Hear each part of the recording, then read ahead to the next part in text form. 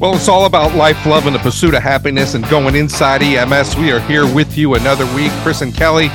Hopefully we're here to inform, entertain, and persuade you as we bring you great topics as we take a walk down the horizon and go inside EMS. Here he is, Kelly. How was your week? You ready for another show? Yeah, man, it was good. They're working me to death, but yeah, I'm ready for another show. You're almost ready to retire, aren't you? 50 years old, 58, what are you? I am the end is in sight, man. 54 years old. I just had a birthday last week, so yeah. You know, it's funny that when we start to get up there in the 50s and the mid 50s, we start to think about when do we retire? And hopefully we were smart enough to plan for our retirement. I think you work for a good company, may offer you great retirement opportunities, but you know, one of the things that we need to talk about is probably for the folks that are coming into the career field is to start to think about what retirement looks like. You know, I know that's not what we want to talk about today, but, you know, my daughter's 25 years old and she's, you know, getting into her first real career. And I keep telling her, what about, you know, putting money away? She's like, man, I don't need to worry about that now. I'm 25. Well, you know what? We don't know what the future holds. So, but we may need to talk about that in a future show, Kelly. Yeah. Because I'm one of those people, kind of like your daughter. The end of the career was always way off on the horizon, and then all of a sudden it's on you. And yeah, I do work for a company that has great retirement and profit sharing, and some of my colleagues who've been participating in that for 20 years are ready to retire as multimillionaires. I, on the other hand, did not participate in that the first 13 years I was here. So I've done the math. I can retire at age 65 and live comfortably for 11, maybe 12 minutes. And then I'm going to have to go back to work. You are. So that's going to be a challenge then. Yeah. I mean, being a multimillionaire would be awesome, but I'm a multi-$100 heir. So that's all that I mean, I'm doing good with that, but that's as far as I got. But good topic today, Kelly. I'll let you set it up for the listeners. Yeah, I was at the Georgia Providers and Educators Conference last week, and Dan Batesy did a lecture called "The Hidden Curriculum." It may not be the exact title of the lecture, but it was about the lore and traditions and bad habits and BS that gets passed down in EMS and taught to our providers outside of classroom. And I thought it might be interesting to talk about some of that. Elements of the hidden curriculum, the things that we teach our new people that they don't necessarily learn in the classroom, and how that can be corrosive, and how sometimes it might be a good thing. Go ahead. Yeah, I'm having a little bit of trouble following you here, but maybe give me an example of what you're talking about. Well, you know, it's just the attitudes that we have. For example, you might have you know, how does everyone tend to treat drug addicts? You know, and we teach in class that you shouldn't treat drug addicts, you know, or that all patients get the same care, that we don't discriminate. But there is a class of patients that the older providers will demonstrate through their actions that is somehow less than everyone else, and quite often those are psych patients and drug users, and we'll do things like administer Narcan as a punishment rather than as a therapeutic agent, that sort of thing, and that somehow that these people chose to be addicts and that sort of thing. So that's one of them, you know, and it just occurs to me that as an educator over the years, I've had to battle this time and time again with the old hands, you know, the guys with 1 year of experience repeated 20 times and say, well, you don't need to learn. You don't need to know that. They made me learn that in paramedic school, and I've never used it. And I've been a paramedic for 25 years, and I've never had to calculate a blood gas and that sort of thing. That really is harmful to many of our younger personnel that don't know better. Because what do we value in this field? Experience, but not all experience is good, and a whole lot of people have bad experience, and they pass that off as wisdom when it's actually not. how do you think that we get there? I mean, so when you talk about the old guard, I mean, 54 years old, you're kind of the old guard, right? So when you think about this from a standpoint of where educators come from to get to this point, or how you've transitioned from that quote unquote old guard mentality to kind of teach them a new vision of EMS. I mean, how did we get here? Well, I don't know that I'm so much. I like to think I'm the old guard, but I like to think I'm one of those paramedics with 30 years of experience, not 1 year of experience repeated 30 times. I think that as you grow in your EMS career, you're constantly reinventing yourself the same way that EMS is constantly reinventing itself. That if you're practicing the same way you were 5 years ago, you're doing it wrong. And I think that's one of the biggest lessons we can pass on is that is just this theme and this overarching attitude of adaptability and how EMS is going to change. The medications we teach you now are not the medications that you're going to be using in the future, and that sort of thing. And the attitude that students take with them or new EMTs take with them into the field about the things that they're going to experience, the things they're going to learn, is every bit as important, if not more so, than the actual knowledge that we teach them in class. And that is one thing that one of my paramedic instructors gave me is I took a quickie accelerated vocational paramedic course that was 800 hours long. The entire course was 800 hours, 320 in classroom and 240 each of hospital and ambulance clinicals. So obviously there were a great many things not taught in class. But the thing that was made abundantly clear to me the entire time is choose your mentors well, and the learning has just begun. And I think that's something that sometimes we neglect, that we focus so much on teaching the kids the knowledge they need to pass the test, but we don't pass on the attitude and the traditions that are going to serve them for a long career in EMS. Yeah, I mean, we've talked about this forever, right? I mean, Yeah. We teach our students to be linear thinkers, right? If A happens to B, B happens to C, and then when we get into the field, we want them to be critical thinkers. And Yeah. we need to be able to give them. I think you and I have talked about your curriculum and how you teach your EMT students, and I think you give them that outside the box thinking to say, okay, what else can it be? What are you thinking? And I think that that's really where we need to be. I think that that's where the big challenge of EMS education comes in now. But when you talk about this from the standpoint of bringing experience into the classroom, sure, we're opening the books, and sure, we're putting the PowerPoints on the screen, and we're talking about how blood goes through the heart, and we're talking about the importance of how to stabilize a long bone fracture and all the things that we need to be able to give them. Where is the wrong in bringing the wisdom into the classroom, and where does that turn into lore, and where does that turn into a benefit? I mean, you know what I'm saying? So I think Yeah. that's really a crux of being a good instructor, is to say, I've been a paramedic for 30 years and I'm going to be able to give you some great education. How do you balance the experience with the education? I think you have to.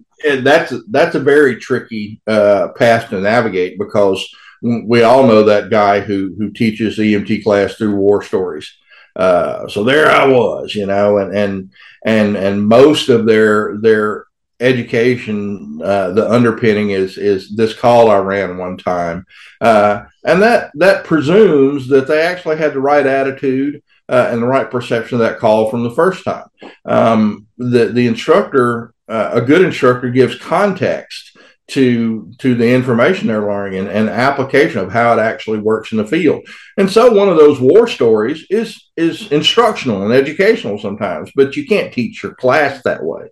I think that we teach our students. We should be teaching our students sound evidence-based medicine, and stress upon them the importance that we need to have scientific backing for everything that we do. Um, and one thing Dan mentioned in his talk that we've said many times is that half of what's taught in paramedic school is wrong. The problem is nobody knows which half.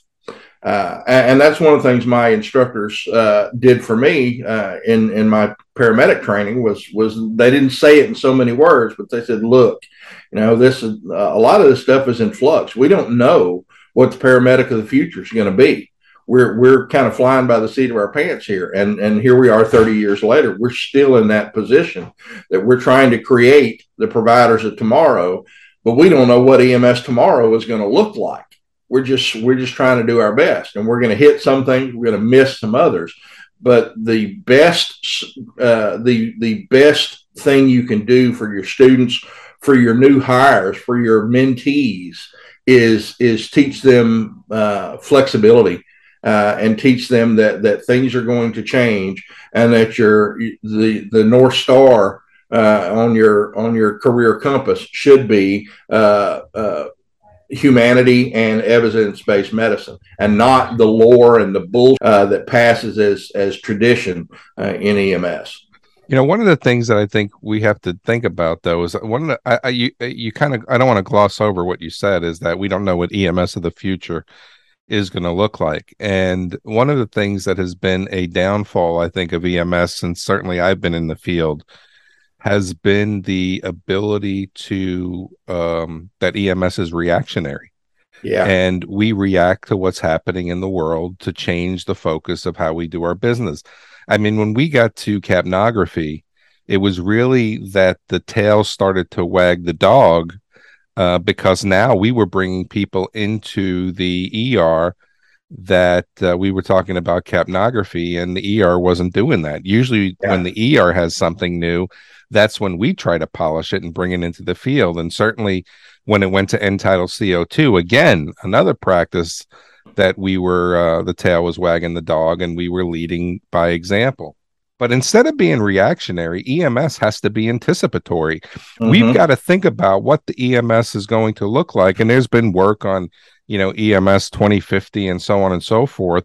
But we can't wait. So when you said we don't know what it looks like, instead of waiting what it looks like, we've got to create what it looks like. I know that's not what we're talking about today, Kelly, but I want to be able to place that, because there's a lot of people out there who are listening to our show that's going to be able to be in positions of responsibility in the coming years, and they're going to be the ones who are guiding the change. And the change has to be what we want to see, not what we're being dictated to see. But anyway, so the question that I had for you after your last response was, when we think about this, how do we balance that now, right? So how do we, because there are things that I would think, I was taught how to use mask pants. I was taught, how to put these stupid things on and how to inflate them, and then teaching the ER how they had to be blah, blah, blah, blah, blah, blah, blah, and it takes you 30 minutes to get in them, and it takes you 2 hours to get out of them. And I remember the first time I used them, because I was supposed to and not knowing any better, I went with the patient, and we got into the ER, and the trauma surgeon was down there, and they were all inflated like they were supposed to. And he just tore them off, the patient. Insta crash. Exactly. So but anyway, but that was his thing, right? So I'm like, well, what the heck is going on here? If this is, but anyway, so when you start to think about this now, of how do we balance it, because I think that the experience is important, but what we don't need to bring into the classroom, and that's why I wanted to teach. I thought I was a good paramedic. I thought I could teach a good EMT. I thought I could teach a good paramedic school. I thought I could teach a good critical care school. And it was the experience that I wanted to bring them. But how do we now balance the, I guess, the pain or the hurt that we're doing to these students with the you don't need to know this attitude? I think being anticipatory, as you were saying earlier, is something that we're starting to get better at. With the movement you're heavily involved in the mobile integrated healthcare, and anticipating what EMS will look like in the future, and positioning ourselves to be already in that space when it comes about. You were talking about community paramedicine before there was a reimbursement model, and before there was an ET3, and before major insurers were reimbursing for treatment in place. And now that they are doing those things, we're already there. So I think we're getting better at being anticipatory. But I think one of the things that we mistake, we quite often mistake knowledge for lore, or lore for knowledge. One of the things that I was really good at as a new instructor was that I was exceptionally good at memorizing nuggets of information. I hear something, I see something that might be useful to me in clinical practice, and boom, it's there, and I can pass that on to someone down the line as wisdom and hard won experience. And only 10 years after the fact did I discover that, that wasn't useful. It's just trivia. It's, hey guys, did you know that you can estimate a patient's central venous pressure by how many centimeters of JVD above the clavicles you can see? And that's, that's useful to impress an ER doc or an ER nurse, but does it have clinical application in the field? And separating out those little bits of thing that pass for clinical experience and knowledge from the things that actually are potentially beneficial, like how to interpret a pleth waveform, how to predict fluid responsiveness with CO2 and pleth variability, and those sort of things that are well backed up and well researched. Those things are where I'm shifting to these days. I remember I was talking at a trauma symposium yesterday in my service area. The major hospitals did a trauma symposium, and I was talking about the trauma triad of death that everyone's heard of.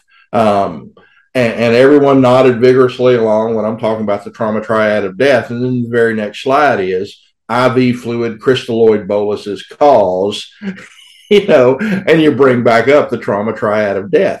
And they had never considered that, oh my goodness, all this saline is causing hyperchloremic acidosis. It's causing sodium and chloride load. It's causing a whole bunch of nasty shifts in body chemistry that impair our clotting processes and stuff. So they had conceptualized the trauma triad of death and understood its significance, but no one had ever given them the tools to apply it to their own practice. And I think that is the kind of knowledge that needs to be passed on nowadays, and not the old